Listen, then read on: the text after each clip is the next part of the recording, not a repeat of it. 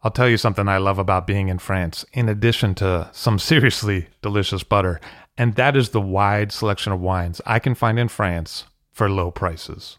It can be much more difficult to source those same bottles back in the States, and that's why I love to buy wines out of France with Ideal Wine. I have bottles shipped to me, hassle-free. It's easy.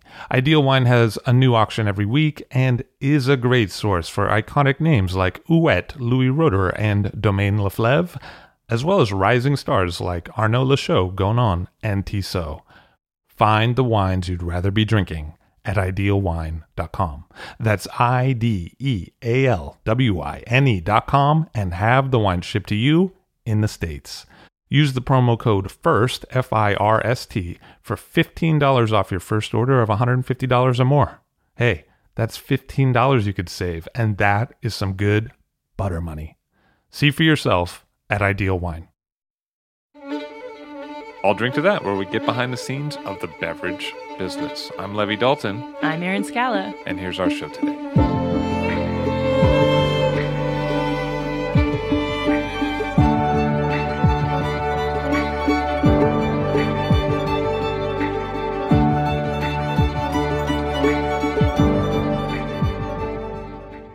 Beth von Benz of MVB Consulting on the show today. Hello, how are you? Fine, thank you. Thank you for having me. Really nice to have you here. So you grew up in Boston? Yes. What was that like? It was okay. I grew up outside of Boston, and then I summered every summer on Cape Cod in Truro, which is second to the last town. Oh, okay. So a little bit more sleepy.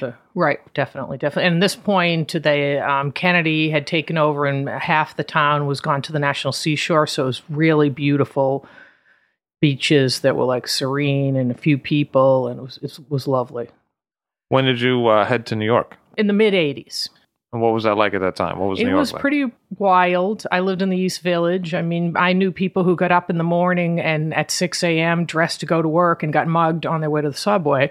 So it was, a time pre-Giuliani in New York City. But there was a lot going on in the East Village and around. I'm not sure about the food world and the wine world at that point. What was your thing at that time? What were you up to? I was working as a bartender, and I was just sort of hanging out and traveling and doing a bunch of things. And then I started designing clothes with a friend of mine, and we made fur hats and all sorts of things, and actually had a little bit of a 15 minutes. I was in Bergdorf's. I sold our hats to Bergdorf's, and my hats were in vogue. So I had a company called Alexander von Benz. My friend's name was Rebecca Alexander, and my name Beth von Benz. So it was kind of cute. And oftentimes we showed up, and they thought it was going to be some dapper young man, and there we were, two giggly girls with a lot of hair, makeup, and earrings on. So it was fun.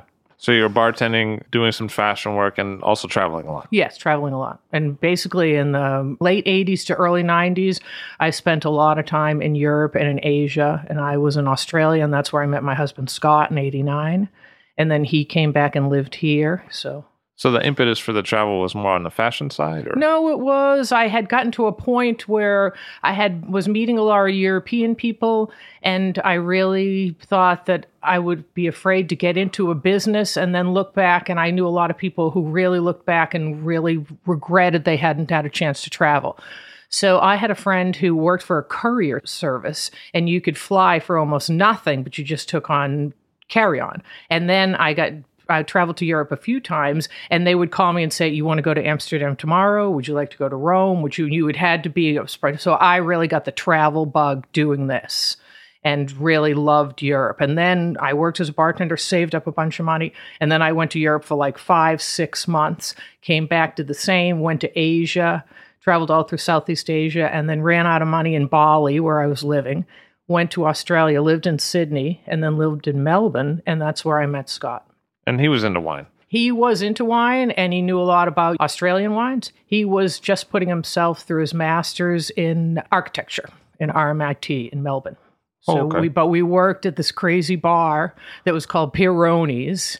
I made like coffees and I worked illegally, and he worked as a bartender and he knew everyone. So he showed me all around, and we went to all these great pubs, and there was a burgeoning restaurant scene and lots of new wines. And we were drinking like Pike's Riesling and all these fun Australian wines. And, that really kind of gotten me into it more. I'd always enjoyed wines, but it was fun to do the Australian wines with him.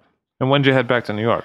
I headed back to Asia. He finished his school, and we met in Greece for 6 weeks. We traveled around Greece together, and we really got into Greek wines then there too. But we always, the next morning, we called it Revenge of the Grape because they were pretty rustic back then. But that was an interesting connection. And then I headed back in 1989, I believe, 1990. So you decided to stick with restaurants a little bit. Yeah, I stuck with restaurants, and then I worked at a nightclub called MK, which was the people-owned area. We both worked there, and we saved up a bunch of money, and we went to Mexico and Guatemala. We were married by the mayor of Antigua, Guatemala. What was that like? It was wild. It was pretty funny. Everybody had to sign this huge document. Everybody's signatures were about like 12 inches long by 6 inches wide, like John Hancock type signatures. It was great. But we lived with a family because we were studying Spanish. And the lesbian aunt of the family was the secretary to the mayor of Antigua. And she got us in. It was great. So we were married in Antigua. It was very fun. And what's Scott like? Scott is funny and very intelligent and a hard worker and a loving man. So you're doing the nightclub thing. It's like late 80s. Right. Or now we're back into like early 90s. I come back. I work at a bar called, or a nightclub called Tattoo. It's on 51st Street. And a friend of mine, Stephen Knox, who then worked for B&P, did the wines. So we all kind of got into the wines. And there was a great man there who was friends of my husband and I called Carl Indrasano. And he had worked previous to that job at Sherry Lehman and was a big collector of wines. And so we really started looking at wines, drinking a lot of wines, getting together with dinners and things like that. And we all worked at Tattoo. And then in 1995, I got a job in a place downtown, which was similar management to Tattoo, and it was called Global 33. And it was on 2nd Avenue between 5th and 6th Street. It was, I think the Global 33 was a Twilight Zone episode where it was called Global Flight 33, and they were flying in the air, and they got hit by a bolt of lightning, an airplane filled with people, and then the airplane went up into the clouds, and when it came back down, the civilization had gone, and as they drove closer, there were dinosaurs. So that was named after that crazy episode. And the decor was based on the TWA lounge at, the early 60s at JFK, the Sarandon Lounge. So it was, a groovy place. They served cocktails. They had like tapas, which was like the original small bites plates, but I'm, not really sure. And it was a fun place. In fact, the people who owned it owned a building on the Lower East Side, and Dewey Dufresne lived in that building. And they hired him, as I worked there as a bartender, to consult on the upcoming fall revision of the menu. The food menu. And so he worked there, and that's when I first met Dewey. And then Dewey was doing food. Dewey was doing food because he's opening a sandwich shop soon. So he comes from like a food background. He just got into wine here, but he basically was doing food then. And that's when I first met him. And then Wiley, his son, was working for Jean-Georges, and he went out to Vegas, and then he came back in and worked there for a little while too. So, all sorts of people passed this place. So as I was working there, they hired me to do the wine list, which I believe consisted of like 10 wines. Now, before that time, and especially when I was traveling, a lot of my friends who had been in the restaurant business, bartenders and managers, things like that, all went over to the distribution side. So I had a lot of friends who were now selling wine, manager, brand manager, things like that, who were starting to come into the restaurant. Well, the minute they heard I was buying 10 wines, the doors opened just for anyone who becomes a wine buyer. And so I went to tastings and to lunches and to dinners years, and I dove into it, and they were very supportive of me there, and they helped me pay for wine classes. So I went to the ASA where Andrea Emmer Robinson was running it, and I poured at Kevin Zraly's class, which wasn't at Windows because I think there was like the bombing, so it moved to like the Marriott or something, but it was down in, the World Trade Center area. The first bombing. Right. But so I took that course, and what was Kevin Zraly like? He was hilarious. And I had to pour for the panel up front. So that was like the hardest. But he was so nice. He was gracious, great. It was so fun to take the class. But, it was all like stockbrokers. Everybody, maybe it still is, but it was really, exclusively these people. And most of the people who took that class, their company paid for it. They had to go out and smooge and go to the steakhouses and make the big deals. And, it was kind of that. It was almost all men. So it was more of an entertaining thing. Absolutely, absolutely. Where I'm sure now it's different. So what's happening then essentially is you're in nightclubs. You meet a lot of people who are opening up a restaurant lounge. And in a way, it's the segue from nightclubs of the 70s being super popular into the 80s, and then the rise of the restaurant scene Absolutely. in the 80s, late 80s. And so nightclub promoters are actually opening a lounge that's more like a restaurant. Absolutely. And people are getting serious about food to the point where they send you to take wine classes. And they hire Dewey Dufresne to modify and upgrade their food menu. And at the same time, there's a lot of corporate entertaining, which is probably helping with that. Right, definitely. And making it more of a, it's all channeling back into the restaurant business and knowledge and wine. But at that point, it was pretty radical for someone to get a job in a restaurant in the East Village to buy the wines. Usually the manager or someone else did it at that point. So you're at Global 33 and you're a wine buyer. And who are some of your friends in the business that are coming by? Camilo Ceballos, who's at Omni. He was my Charmer salesman, which is now Empire. Dan Lerner had just started at Michael Skurnick and used to bring in like Bonnie Doon wines. We thought it was like so cool. It's so cute that those were like some of the first wines. And I remember I actually put Air Cazzatelli, Dr. Constantin Frank on the list, and people were like, no one touched it. But that was like my radical wine. And that was the first time I ever got invited out to like a wine luncheon. And it was a Dr. Constantin Frank luncheon at Union Square. And that's when I met Karen King.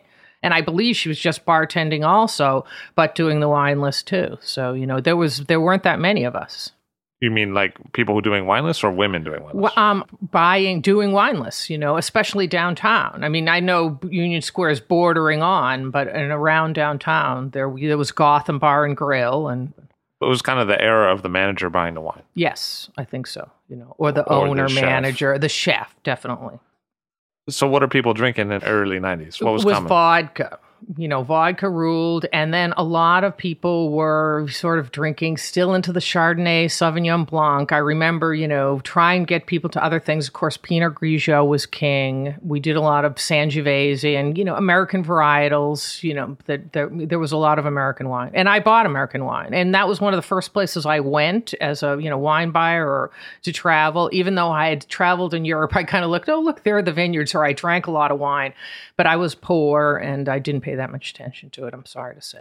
So America was taken off in terms of wine production and wine sales. Absolutely, and there were some interesting wineries and winemakers out there. So, that's what we bought. But I bought all sorts of things. But American Chardonnays and things like that, they were still, being sought after. What was it like on the distribution side? A couple of big companies and a few startups? Or? Absolutely. And there were, older companies that have now gone out of business. But, Skurnick was, relatively new. And there were a few things. And, basically, Camilo had to work for Charmer Empire and things like that. So today there's like 220, 30 distributors, absolutely, something like that. It's crazy. Back then there was, 10? Maybe a little bit more if you actually looked at, like, fast forward a little while, but not that far. I went to buy wines in a Greek restaurant, and there were like 10 different Greek distributors, and you had to go to those distributors, and that was a real pain. And that happened with Italians, but at that point in time, they were all under either completely segregated like the Greek wines, or they sold to a big distributor. So a lot of it on the Italian side was Vinifera or Vias because Vias hadn't split off. Split off. Absolutely. Buying a wine at Global 33, and what's your next move? My next move is Anita Katzman, who then was at Southern, and now she's at B&P, was working at the Lobster Club restaurant on the Upper East Side for Ann Rosenzweig. And her manager had left, and she had taken her place, and she'd gone to this place on the Upper West Side that was called Ansonia. And it was kind of a drag because we never liked going over 14th Street, and here I had to commute all the way to the Upper West Side from the East Village. But I went up there, and I met this fantastic chef who had just been the sous chef for like 5 years for Alfred Bertoli at Gotham, named Bill Telepan. And many people don't even know this restaurant existed. But I think, I'm not even sure because it's like a real estate place now, that it was right below like Isabel's, where the Museum of Natural History is, like 73rd or 4th Street or something like that on Columbus. So that's where it was. And it was a great space. And he lived in the Upper West Side and really had faith in it. But basically, the Upper West Side was a wasteland. I mean, this was before West, before any reasonable places that opened up. And there was nothing up there at all. Why the place eventually closed in a very short amount of time, it was just basically people, I think, and somewhat like the Upper East Side, because I just worked in a wine store up here, that people leave and they go downtown to party. And a lot of times, unless you were going to the little funky restaurant on the corner or the Chinese restaurant at that point in the Upper West Side, you went someplace else to go to a nice restaurant, whether it was Midtown or whatever. So, but it was a fantastic place. And he was the first person that really introduced me to like the whole farm to table thing. And I remember one of my first days there, I'd gone into the kitchen and he had flats of heirloom tomatoes all over the place. And I had never even seen one. I mean, I didn't live that far from the Union Square Farmers Market, which I'm not even sure was there then. But a lot of the heirloom and the, incredible stuff that came from the local farmers, I had not seen a lot of that. I was really green. So I got a really great education, and he put out fantastic food, and he was super passionate, and he was glad I was there, and we paired the food and wine, and, we really created a bond, and he's a fantastic person. And it was a fun place to work. Bobby Cannavale, the actor, was a bartender there. Who else came through? People came through this in that place. We got some good reviews, and a lot of wine people came through. But it seemed like people would come like once and then never come back. And I'm not really sure because it wasn't that expensive. I just don't think people were ready in their mindset in the Upper West Side. But Josh Wesson and lots of people that were like groovy wine people came over and saw what was happening, and a lot of press. And he got some good press. So it's starting to move out where the sous chef of the iconic place opens up his smaller own place. Absolutely, absolutely. And he was backed by these guys who owned the Josie's, Josefina, Citrus Group, Louis Lanza, and a bunch of people uptown. And they also, with one of their restaurants, Citrus, it was now is a big restaurateur, is Danny Abrams from the Mermaid Inn and the Smith and that group. So there were people who really had done kind of entry or mid-level restaurants, and they really wanted to do their high-end restaurant, and they were probably friends with Alfred Bertoli, and he suggested this guy, and go fast forward. But of course, Bill went on to completely survive and be fabulous. But it was a heartbreaking time because we just, we thought it was so great. It was before its time, I think, in the Upper West Side. And what were you up to on the wine side? I was buying all sorts of things. I learned like day to day. I mean, this is before people even like had computers at home. Nobody had cell phones. You had to use like a beeper and like call up your wine salesman and things like that. And, I went to lots of tastings. I went traveling, and I bought all sorts of wines, but I much really got into, European wines all over the place. I had really been a fan of Australian wines, so it was a pretty balanced list. I don't think it was more than maybe 250 wines, but we did a lot of wines by the glass. And at Global 33 and this place, I was very into staff tasting, education, tasting, make sure everybody was on the same page, and really trying to bring the education and knowledge of the staff up to a level that usually it wasn't at in many places. So kind of like that classic list of the 80s where it's half United States and then half Europe and Australia. Yeah, totally. Maybe I had gone a little bit more, but yes, it was definitely. And, there was a lot of like Puy Fusé, things like that. And at the same time, offering a lot of wines by the glass. Definitely, definitely. And we had tasting menus. He did tasting menus. It was pretty radical. I mean, I think he's tried to sort of, mimic in some ways the level and the quality of what he really wanted of Gotham Bar and Grill. And that was difficult to do on the Upper West Side. But we tried very hard. And it was a great team. It was a great experience for me. It was my first real job. So then... So not bouncing around so much anymore, like in terms of your own personal life. You're dedicated to something Absolutely. now. Like you're into it. Absolutely. This is it. This is what I'd like to do. But then one day there's a sheriff's lock on the door. And there is no more Ansonia. So I started to work for the other guys in the company, and I opened up this restaurant called Citrus. And that was fun because I did like an all-American and the wines of the Americas list. And that was quite fun because I got into wines of South America and Texas and, New Mexico and things like that. So that was quite fun. I did like this regional list of just the Americas for this Mexican restaurant. And who are some of the people that had been influences up to this point on you? Like, who are some of the role models for you, or people who you thought, wow, that's interesting to me? Well, definitely would be like the Windows of the World group and a lot of people that had come around. And I had started to get together with a group of people that I kind of met more in my next job, but a lot of the wine people that were out there. I mean, even I took classes at Peter Kump's, and I took Willie Gluckstern's class on pairing wine with food, something that, there was nothing out there. And I was super lucky because many people live in other areas of the country that they don't have access to, anything. And I was super lucky. So a lot of the people that had taught the classes and some of the somms that were around town. And I was very much influenced by my wine salesman with David Newland, who was that point at Winebow, helped me out immensely. And he was my salesman through many, many restaurants. And were there other particular people doing wine lists that you thought, oh, interesting to me? At that point in time, not that I can really remember, as a matter of fact, at that point. But then my next job, because after this closed, is I worked at the same time at Chelsea Wine Vault that had just opened up, I think, and Gotham Wines on the Upper West Side. And then this is where I started to run into, a broad range of people and a lot of interesting people that came into those both places. And Chris Cree, who was an MW, who was one of the original owners from New Jersey at Chelsea Wine Vault. He was my boss. So he was someone who was really hands-on, was there all the time, definitely made an impression on me and helped me out because we did a lot of tasting in the store. And then Uptown was like the exact opposite. They were like bulletproof cash registers. And I spent all my money on like old Bordeaux and like 94 cabs that just come out from California. So I basically spent more than I earned in that place. And I remember taking a credit card out and paying for it. And the girl who was like the cashier was like, "You have a credit card?" I swear to God. It was totally different, night and day. But it was a fantastic cross-section of retail. And Guido was there every day, the owner of Garnett and Gotham stores and Grand and the old man. And I think because I'd come from restaurants, every day when I came into the place, he said, "Are you still here, girlie?" That was what he said to me every single day. And I was like, "Yes, Guido."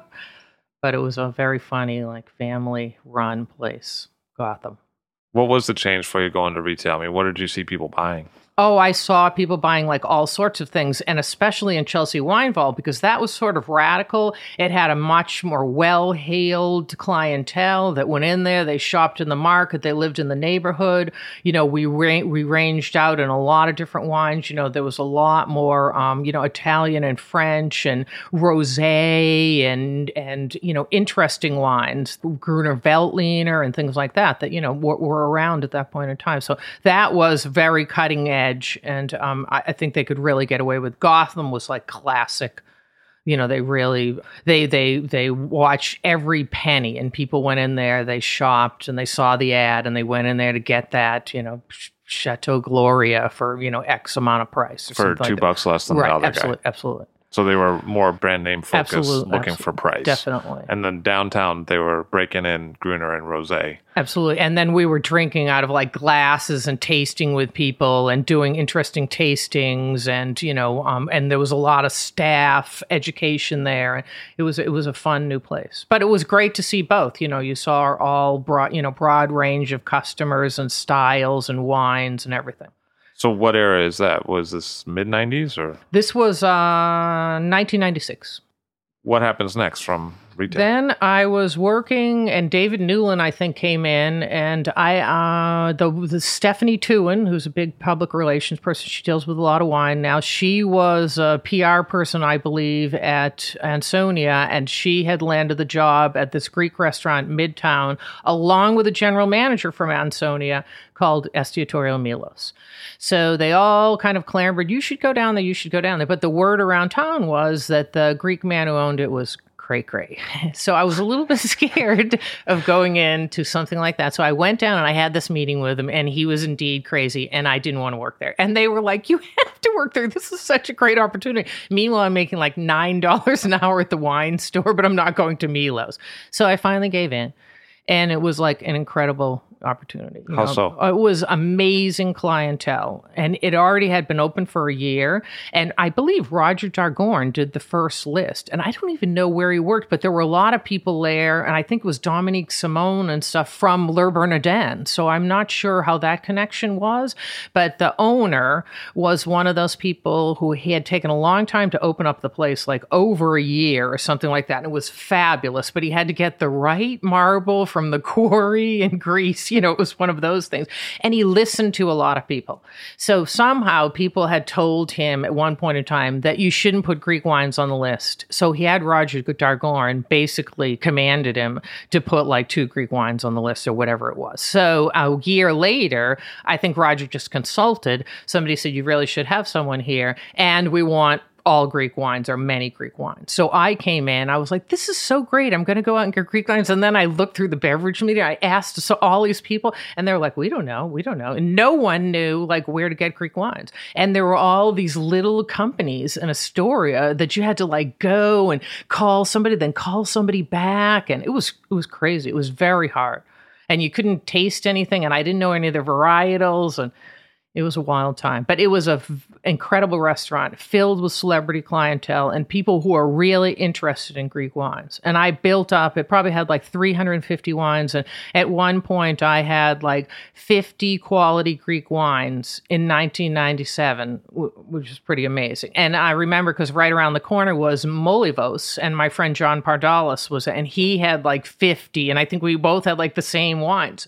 But there were a lot of non-indigenous varietals out then, and that's what was kind of available. So unfortunately, I did have some Chardonnays and some Cabernets because you had to. It's almost like if you're an Italian restaurant, you have to have every type of Italian wine, even if you might not want that in a regular restaurant, because you have to have the whole thing.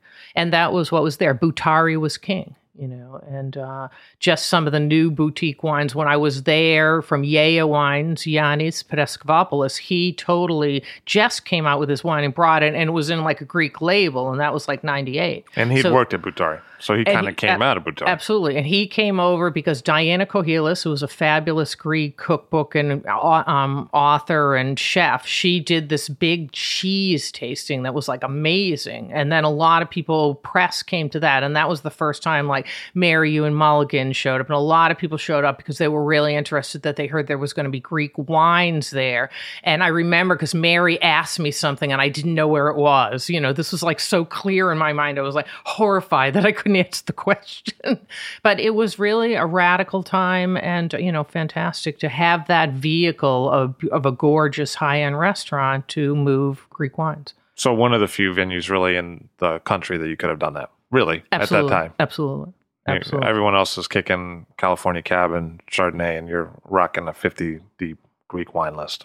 Absolutely. And at that point, because Roger had started, he had like the top wine salesman in town. So immediately I'm now uptown now or midtown being invited out with Michelle from Le Bernardin and, Paul Greco and Karen King and like all of these people that are around. Michael Greenlee was at Gotham. And, there was all of these people, or soon to be, I think he was at the Waldorf. But now I met some of the big players.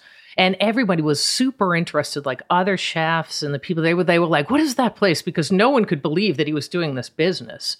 with whole grilled fish. Oh my God. And how much money it was. I mean, people would have sticker shock like you have never imagined. I will never forget the look on Michael Skurnick's face one night when he brought a group of people there and he looked at the check and he just walked out staring at the check. He didn't even say goodbye. He was just staring, like mumbling to himself at the check. I mean, it was crazy. And every chef in town and restaurateur, they wanted to know how this was done. But a lot of people forgot that he started out in Milos in Montreal and really had fine-tuned this. But much to his dismay, he was very disappointed on the produce and some of the things that he used to make, some of the simple dishes great to find around New York State. Trying to get the product absolutely for the food. Absolutely. He had worked with this artisanal cheese maker or this guy who had like the best, ground wheat and all of these things, he had worked with in Montreal. So he ended up actually getting a van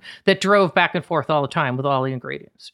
And he brought in like capers from Santorini and favas. He was really way before his time. It was really truly, some of the first Mediterranean food that we saw go out and to that level, excellent quality.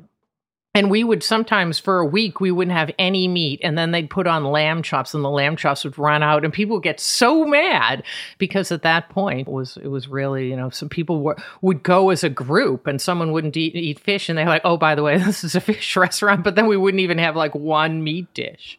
And I remember Mark Latigo from BNP, he took Michelle Couvrot and I out to lunch, someplace fabulous. It might have been Danielle, because he wanted to get together the two top fish restaurants in the city slums. And that's how I met Michelle. What was that relationship like? It was great. Michelle's a sweetheart. He's a wonderful man. And we talked about a lot of things because I think what people don't realize is how much white wine you go through and your incredible refrigeration problem. Because if you don't have it backed up and you think, oh, I have 3 backed up and some things are 6 back up. But if you're going through like 2 cases or something, I mean, I had to talk the chef into giving up a linen closet in upstairs and making it into like a literal walk-in for white wines in Milos because we sold so much. It's like the exact opposite of what would normally be the case. Absolutely. Normally people would be selling a lot of red, but Absolutely. You're cranking through whites because people were getting whole grilled fish. Absolutely. It was, a whole different ball game. And also you had some kind of outdoor seating and there's a lot of light in there. And all of that kind of adds to people wanting to drink white. Yeah, definitely. And at one point in time, this is when I started to travel a little bit and I went out to Napa. I went out, I think it was a Sonoma-Cutrer, like fireside chat where Bryce flew people out and, sat by the fireside and we all went out. And that's when I first met Jillian Balance, who was, I think, then working at Windows of the World, and Aaron Von Rock, who was working at Verbena, and a bunch of people. It was so funny that I had to go to California to meet these people that lived in New York. And John Gilman was on the trip, and everyone went home. And John Gilman and I went to this restaurant called the French Laundry, and I think it was pre-Paul Rogers, and it had been in Yountville. Robert, and had been in Yountville for a couple years, and we sat out, and that was really changed my life because that was like the first tasting menu that I had seen at that point in time.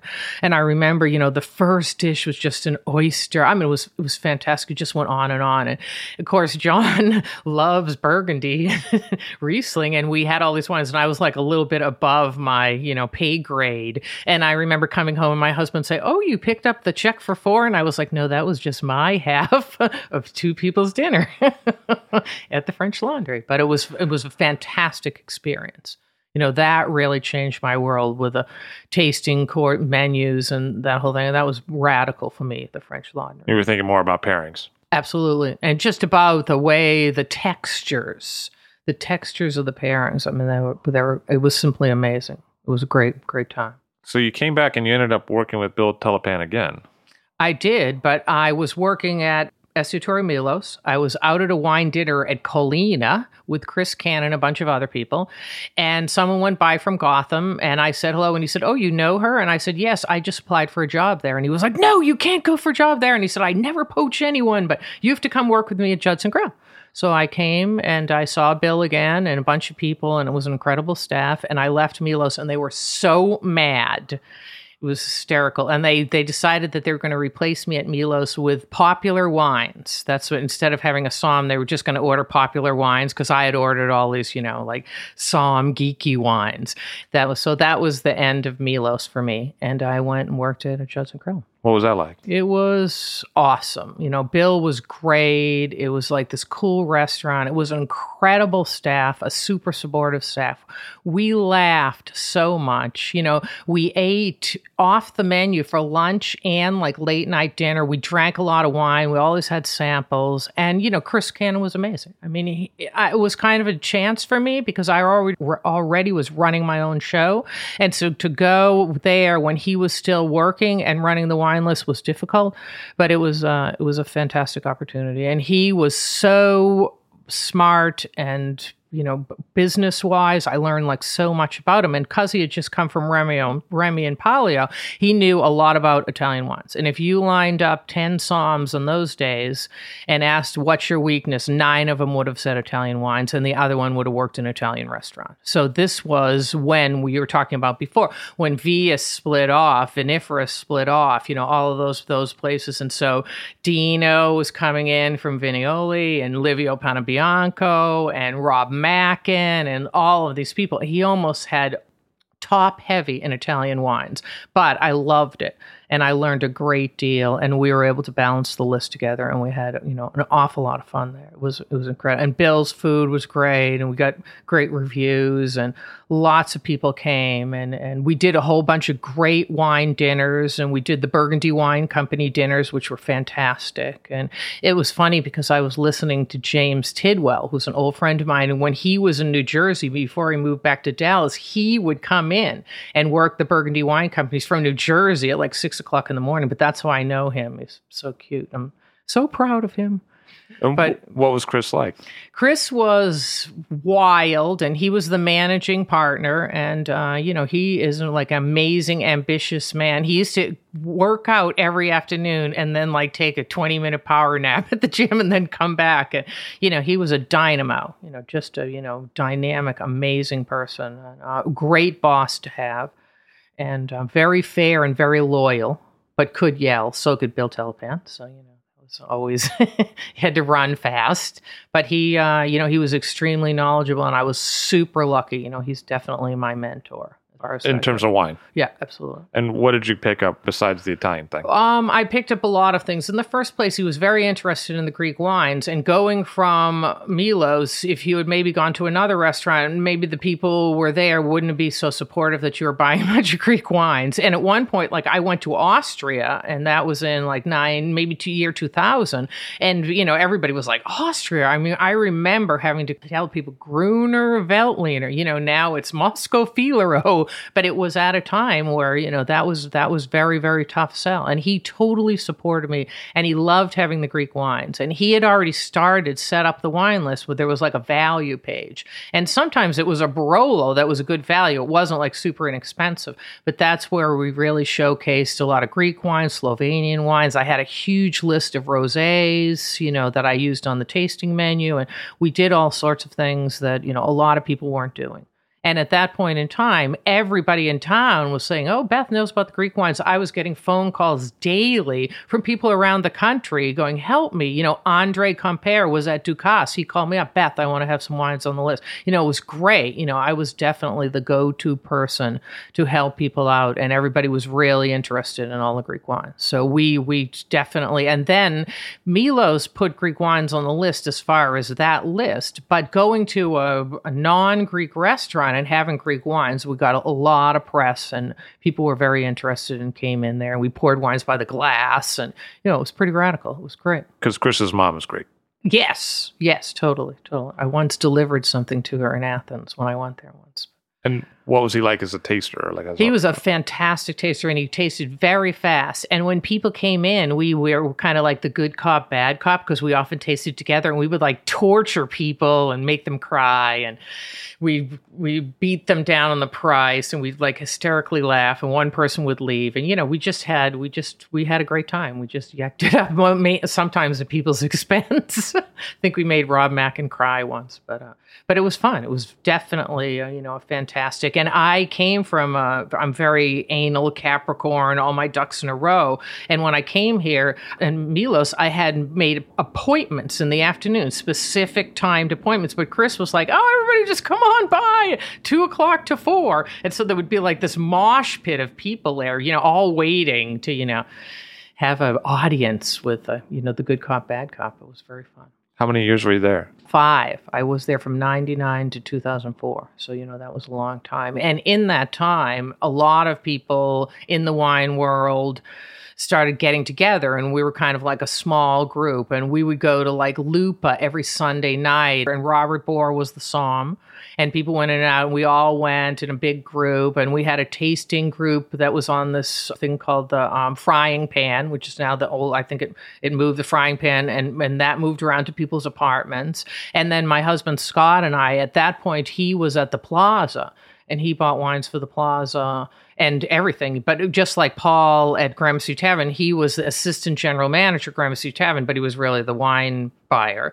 And at the Plaza, my husband was the assistant general manager of the Oak Room, but he bought wines for the entire place, including the room service.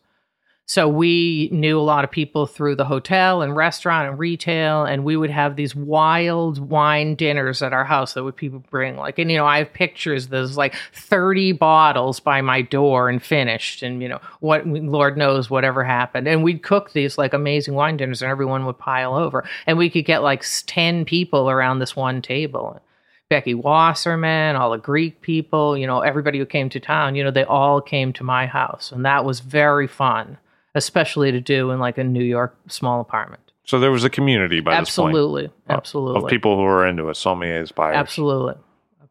And all of those people, were just coming up. Some of them were, still a bartender. Some of them were a manager, some of them it was, a lot of people that were, Lawrence Kretschmer was a manager, but he bought the wines at Mesa Grill and things like that. So. And that was another thing. We were part of the Kretschmer group. And, Judson Grill was kind of like the redheaded stepchild. Gotham was fabulous. Bobby Flay was on TV. Bolo got 3 stars, and we were always struggling. And then one day, Judson Grill closed. And it was kind of the same thing. On a Tuesday, we were told it was going to close on a Saturday. That must have been hard. It was difficult. But it was kind of fading. And at one point during that summer, I had talked to Robert Bohr, and he was out in the Hamptons and working at Nick and Tony's. And I said, if you ever need anybody. And then he was like, no, that's fine. Then he called me up the next week. I'm going to a party. Can you work? And so I started to get into somming and working out at Nick and Tony's. So I just went right to there and worked out there that summer. And that was another fantastic experience because you had a lot of big collectors. You had lots of people come in and bring their own wine, but it was a lot of great tastings and, a different clientele, similar to a Milos clientele. I remember at Milos, it was very European, that many people at that point in time would look at me and be like, can you send the somm over? Sure. Because they thought I was a woman. But when I went to Judson Grill, it was all about like cake bread. And I was like, what? But I never had any of that. A lot of the real standard wines. But the Equitable building that Judson Grill was in, which is now Bar American, was like filled with lawyers and businessmen. And, they came down and they wanted, it was a different cuisine also. But basically, it was kind of a shocker when I went there because it was much more conservative and sort of less sophisticated in an American way than Milos was. But in many ways, it sounds like every time the wine and the restaurant have really been defined by the neighborhood and the clientele of that neighborhood. Absolutely. Every time that you're talking about, Absolutely. It's like this is what was going on and this is what was possible in the East Village, the Upper West, right. Midtown West. Right. And I think Chris broke a lot of barriers because he just liked Italian food, and he had a lot of people who came in there. He stood at the door most of the time. He was the face, and he knew like loads of people, and there was amazing cross-section of business publishing. Forbes magazine was right around the corner. There was a lot of things happening there, and he was well connected, so people trusted him. And that was the kind of thing at Asaturo Milos, too. You need to be trusted to be able to, like, sell those Greek wines. I mean, Dan Rather and, people would come in, Tom Hanks and all of these people, they would all come in, and try Greek wines, because they trusted me and knew me. So you're out in the Hamptons, and what's the Hamptons like? It's, completely crazy. It's ostentatious and insane. And, I'm just going in there every night and waiting on like amazing celebrities and all of these people. But everybody who loved the wine list, Robert Bohr put together the wine list, and he'd talk about custom making it, except a little over on Burgundy. I don't think there was like the California wine section had like 4 wines on it. But, people got used to it, and he really... He knew what people like because he had been doing it for years. So Burgundy was starting to become a thing. Absolutely. And he was making sure, he was telling people, a lot of the guys who were collectors were like Tuscany, California. That was a big thing then. And still is in many people, and so he really, pushed the Burgundy. A lot of the people brought in their own wine. It was mainly Bordeaux. Things like that. But now, if you went out there, I'm sure a lot of the people brought in their own wine as Burgundy, and that's probably like 100% because of Robert Bohr. I think he really did, totally push that. And you worked out there a few seasons. I worked out there. I went back and forth for a while, but basically then I came back in, and I had a friend who worked at the Sea Grill for Ed Brown. Rockefeller Center. In Rockefeller Center. And he said, listen, can you please just work there from Thanksgiving to Christmas, because, they do like 2,000 people a day. So that was an interesting situation because I didn't do the wine list, but I helped buy some. And I worked with Union, and I worked with Ed Brown, who was great. And I got involved sort of and known in the RA group. Restaurant Associates. Absolutely, Restaurant Associates. And that was like, one of their flagship. A lot of celebrities came in there. You sold lots of wealthy tourists, and, you sold a lot of wine. So I saw kind of like that other element of Midtown. And I started to work there for a while. And then I went away to Sherry with Steve Olson with a crazy group. Michael Greenlee, who was working at Gotham. Debbie Zakarian, who I think was at some restaurant. She didn't have her wine served from San Francisco. Paul Greco, Scott, myself, and a bunch of people went to Sherry for a while. And then Scott and I went to the rest of, part of Spain. We drove from Madrid to Galicia and back and stopped all in between. So that was like a fantastic trip. But before I left, the RA, Restaurant Associates, did tennis, the U.S. tennis program. And the people who had done it with them the year before were pressuring the tennis people that they had to, bring up their grade of wine list. So they hired me before I left. In fact, I was like, I'm leaving tomorrow. Here's my contract. And I had a friend write me up a contract. So they were forced to sign the contract before I left because they had to tell these people. So I got like an excellent job for the next 2 years working, part-time, and then doing the U.S. Tennis Open, which was unbelievable wine sales. And like people were super interested in, huge high-end Burgundies, white Burgundies, like left and right, sold at the Aces at the tennis. We're just cranking through. Unbelievable. It was shocking. It was shocking. First year, it took me a while, and you realize it's only 14 days. And so you work like half the year up to these 14 solid days, and you never know what's going to happen. And plus, even just getting the wine through the security into the, the staging area and then setting it up to the 5 or 6 restaurants and all the kiosks was quite an interesting job. I mean, how many kiosks are we talking about? Well, at that first year, there were less, but there were a lot, but they only had like, X amount of wines, much less amount of wines. But at the, we made up wine lists and everything at Aces and the Steakhouse. I mean, there were like huge wine lists that we bought. And in a way, it was a big pop-up. Or in a way. Absolutely. It was a once a year on exactly flanking Labor Day, big pop-up. And what did you do after that? One of the managers, when Judson Grill closed, had gone over and worked at David Emile and a place that now is just a party space called Guastavino's over on the east side by the bridge. Under the bridge, sure. Absolutely. It's a fantastic space. And Michael Monaco was doing a consulting job there. And I went, and they would call me up, and they're like, your desk is ready? And I'm like, no, I don't want to work there. And they're like, come on, your desk is ready. So I went to work there. And then I went with Michael Monaco and a good part of that team over to open Porterhouse, New York, and the Time Warner Building across from Per Se. Michael Monaco did both. He did Gustavino's and then he opened up Porterhouse. Yes, but he was just the consultant at Gustavino's, and he was like, he was so great and fun. He was so carefree because he was just the consultant. He didn't have all the headaches because that was the Emile, David Emile and that whole group. And so he, he went and just we had such a fun time.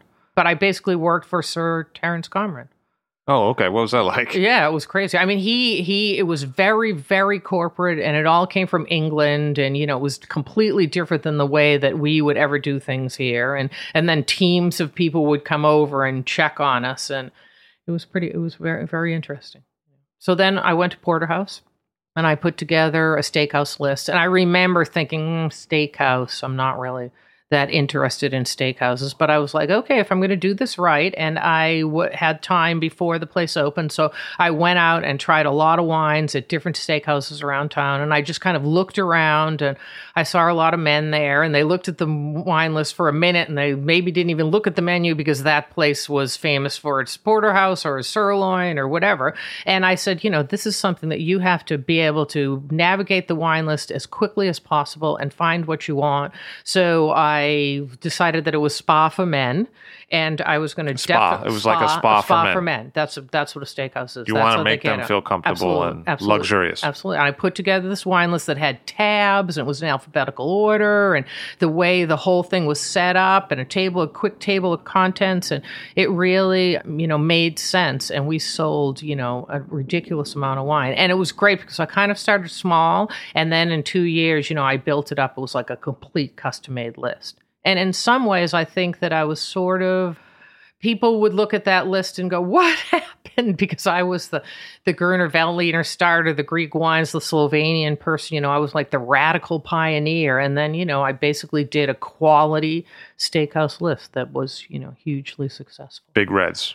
Big Reds, we sold a lot of different things. I poured a Greek, a Sertigo Sauvignon Blanc by the glass. I still, went around that. And we did very heavy tastings with the staff and did a lot of, fun things, and people came in, and, I had 2 somms under me and I was on the floor. So, sometimes we'd have 3 somms, which at that point in time, also 10 years ago, that you didn't see a lot of that either, because it was a big room, and, there were people who really needed attention. And we found that out soon enough. But a lot of it was just making it easy for the guest to order the wine. Absolutely. Because they didn't want the headache. They just wanted to spend big money and be done with it. Absolutely. Absolutely. And a lot of people who lived in the buildings above came down, so we had like local, super high-end, fantastic clientele, people that were great. A lot of regulars, a lot of repeat customers, a lot of celebrities. And Bloomberg came in a lot with the mayor of Seattle, and they drank Washington State wines. It was fun. It was great. Because Michael Lamonaco had worked at Windows. And, absolutely. And a lot of people, I think, also felt a lot of sympathy for him. Absolutely. Having Windows. Absolutely. He was kind of like a New York hero in a way. Absolutely. Like a New York guy. He was. He was just kind of associated with New York because of that event. And I think that's like a perfect person, business-wise, to put in. You're right, So I'm not sure if it was actually planned that way, but it was, it was a great, great experience. But nonetheless, it was a pretty tough Times review. It was a terrible Times review. It was so horrible because we had worked so hard, and it was Frank Bruni who did the review, and he even split the page with some new steakhouse, STK Steakhouse, in the Meatpacking District.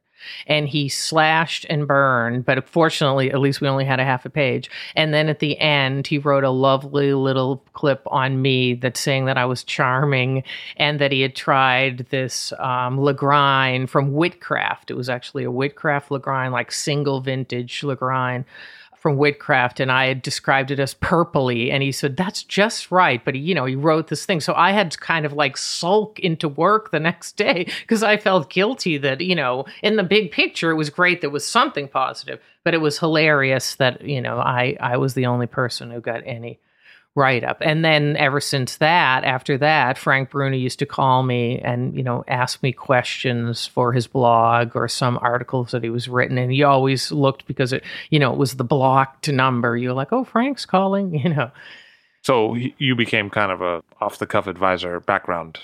So one of the many, and that was like that in a lot of press. At that point, the Wine Spectator was doing those full-page Somm talks, and I think I was like the second person to do that, and that came out in Porterhouse, and so even through Judson, I had gotten a lot of press, and for different magazines and things like that, and especially Porterhouse got a lot of press too. But in Frank Bruni, I did, and one time he called me up he sent me this blog, and it was about this man who had called in. And, he loved to stir the shit. This was definitely like, I'm going to get a lot of comments from this blog. And this man wrote in, and he said that he had gone to dinner with a friend. And it was sort of unclear, I think, if you read it, how many people, but I would have said it was 4 people. They went into a restaurant. The wine list was handed to his friend.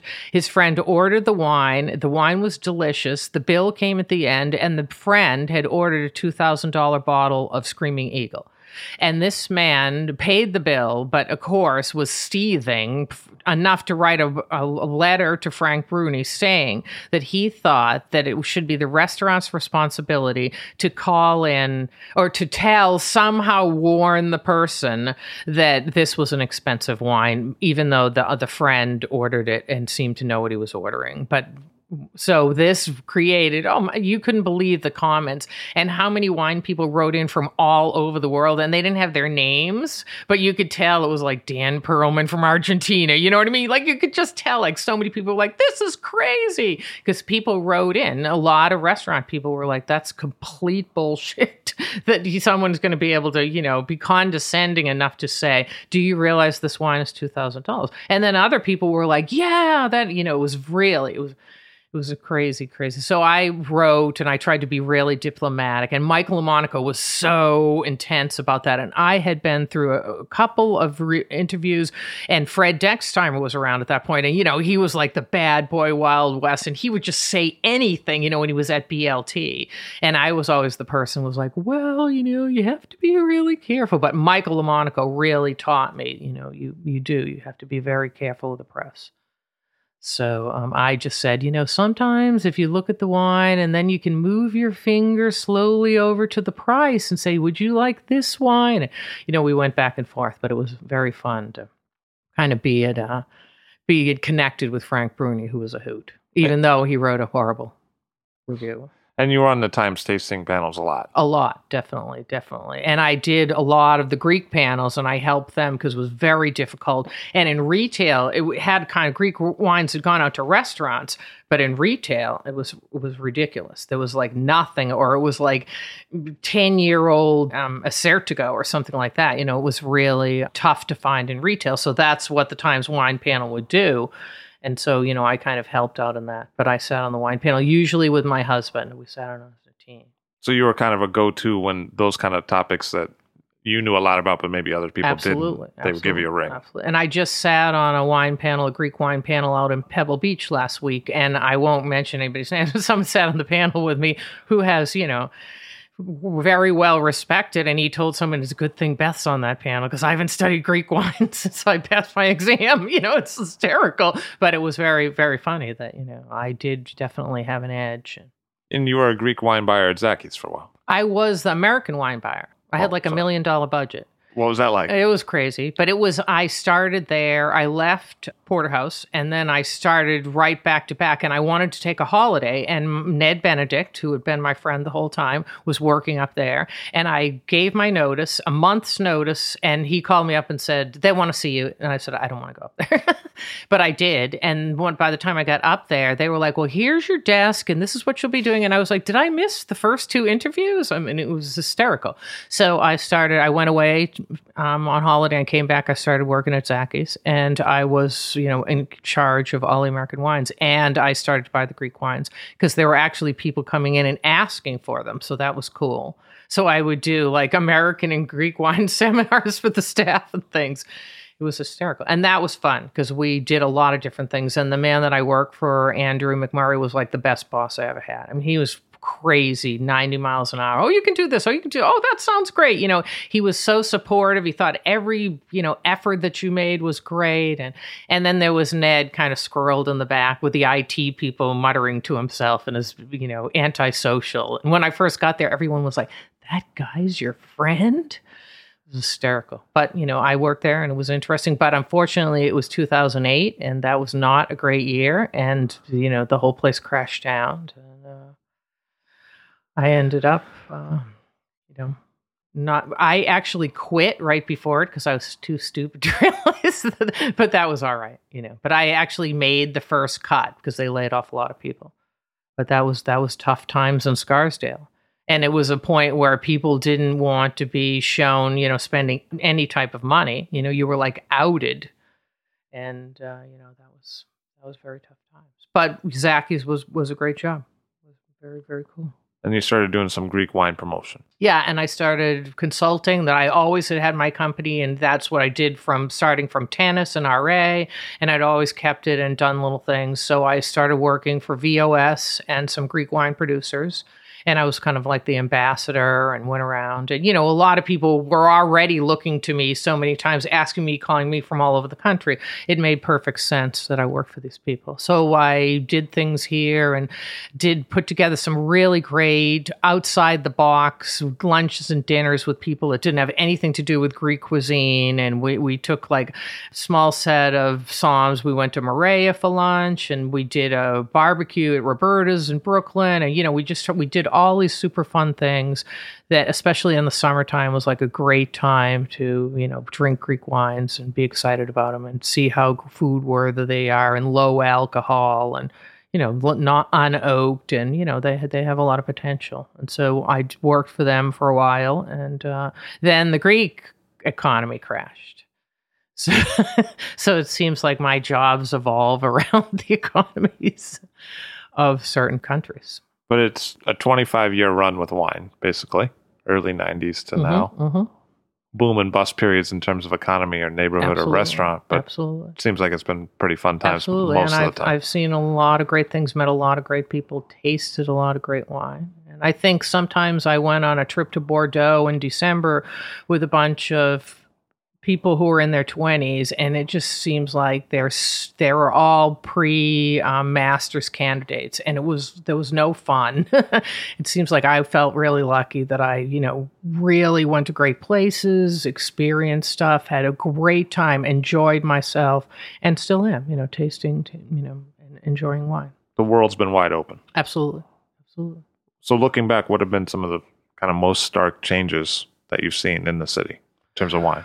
Depends, but I think the restaurant was the facility for people to expand their knowledge and possibly become the wine buyer outside the manager and the owner, and bring people up through like Union Square did in many of those places where lots of people start from busboy and then they become, one of the part owners or something like that. So I think that evolution is to be warranted. If someone were to come up to you today, a younger person, and say, I'm thinking about maybe getting into the wine side, what would you tell them? I would tell them definitely. I would definitely tell them. And as far as consulting, I think that consulting is great, but you need to build up your momentum.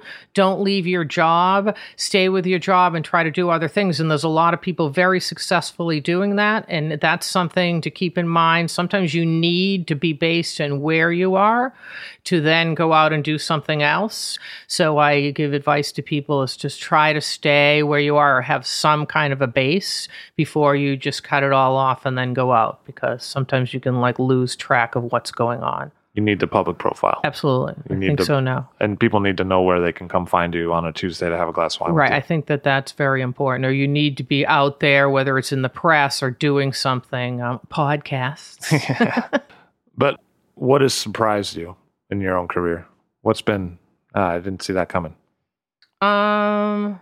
But, some crazy stuff like Greek wines or rosé. Rosé is a really big surprise because I tried to rosé. Rosé is such a huge thing. And I remember there was such a short window of time and people were like, oh, this, when I was in Judson Grill, people were sure it was White Zinfandel. But I just think the rosé craze is, one of the things that's really surprised me. Another thing is I think that I think which is great is there's an opportunity when you're in the wine world to do a lot of different things, where it used to be like a small, narrow avenue for me that you came, you were the wine person, then you did this and that. And, it's like Roger Dargorn, is still on the floor. And, that's what he likes to do. But there's a lot of young people now who are going, oh, I could do this or, oh, I could do that. And so I think that is a great thing, too, to take a look at, what's out there and try to create or mold your own future that you couldn't do in my days. What's next for you? I have a few things, some things Hampton related, some things might be from a region in France, and the others might be a region in Greece. But I have a few gigs coming up and possible things that should be really exciting. Beth von Benz of MVB Consulting. Thank you very much. Thanks for having me. Beth von Benz. I'll Drink to That is hosted and produced by myself, Levi Dalton. Aaron Scala has contributed original pieces. Editorial assistance has been provided by Bill Kimsey. The show music was performed and composed by Rob Moose and Thomas Bartlett. Show artwork by Alicia Tenoyan. T-shirts, sweatshirts, coffee mugs, and so much more, including show stickers, notebooks, and even gift wrap are available for sale if you check the show website, alldrinktothatpod.com. That's ILL, drinktothatpod.com, which is the same place you'd go to sign up for our email list or to make one of the crucially important donations that help keep this show operating. You can donate from anywhere using PayPal or Stripe on the show website. Remember to hit subscribe or to follow this show in your favorite podcast app, please. That's super important to see every episode. And thank you for listening.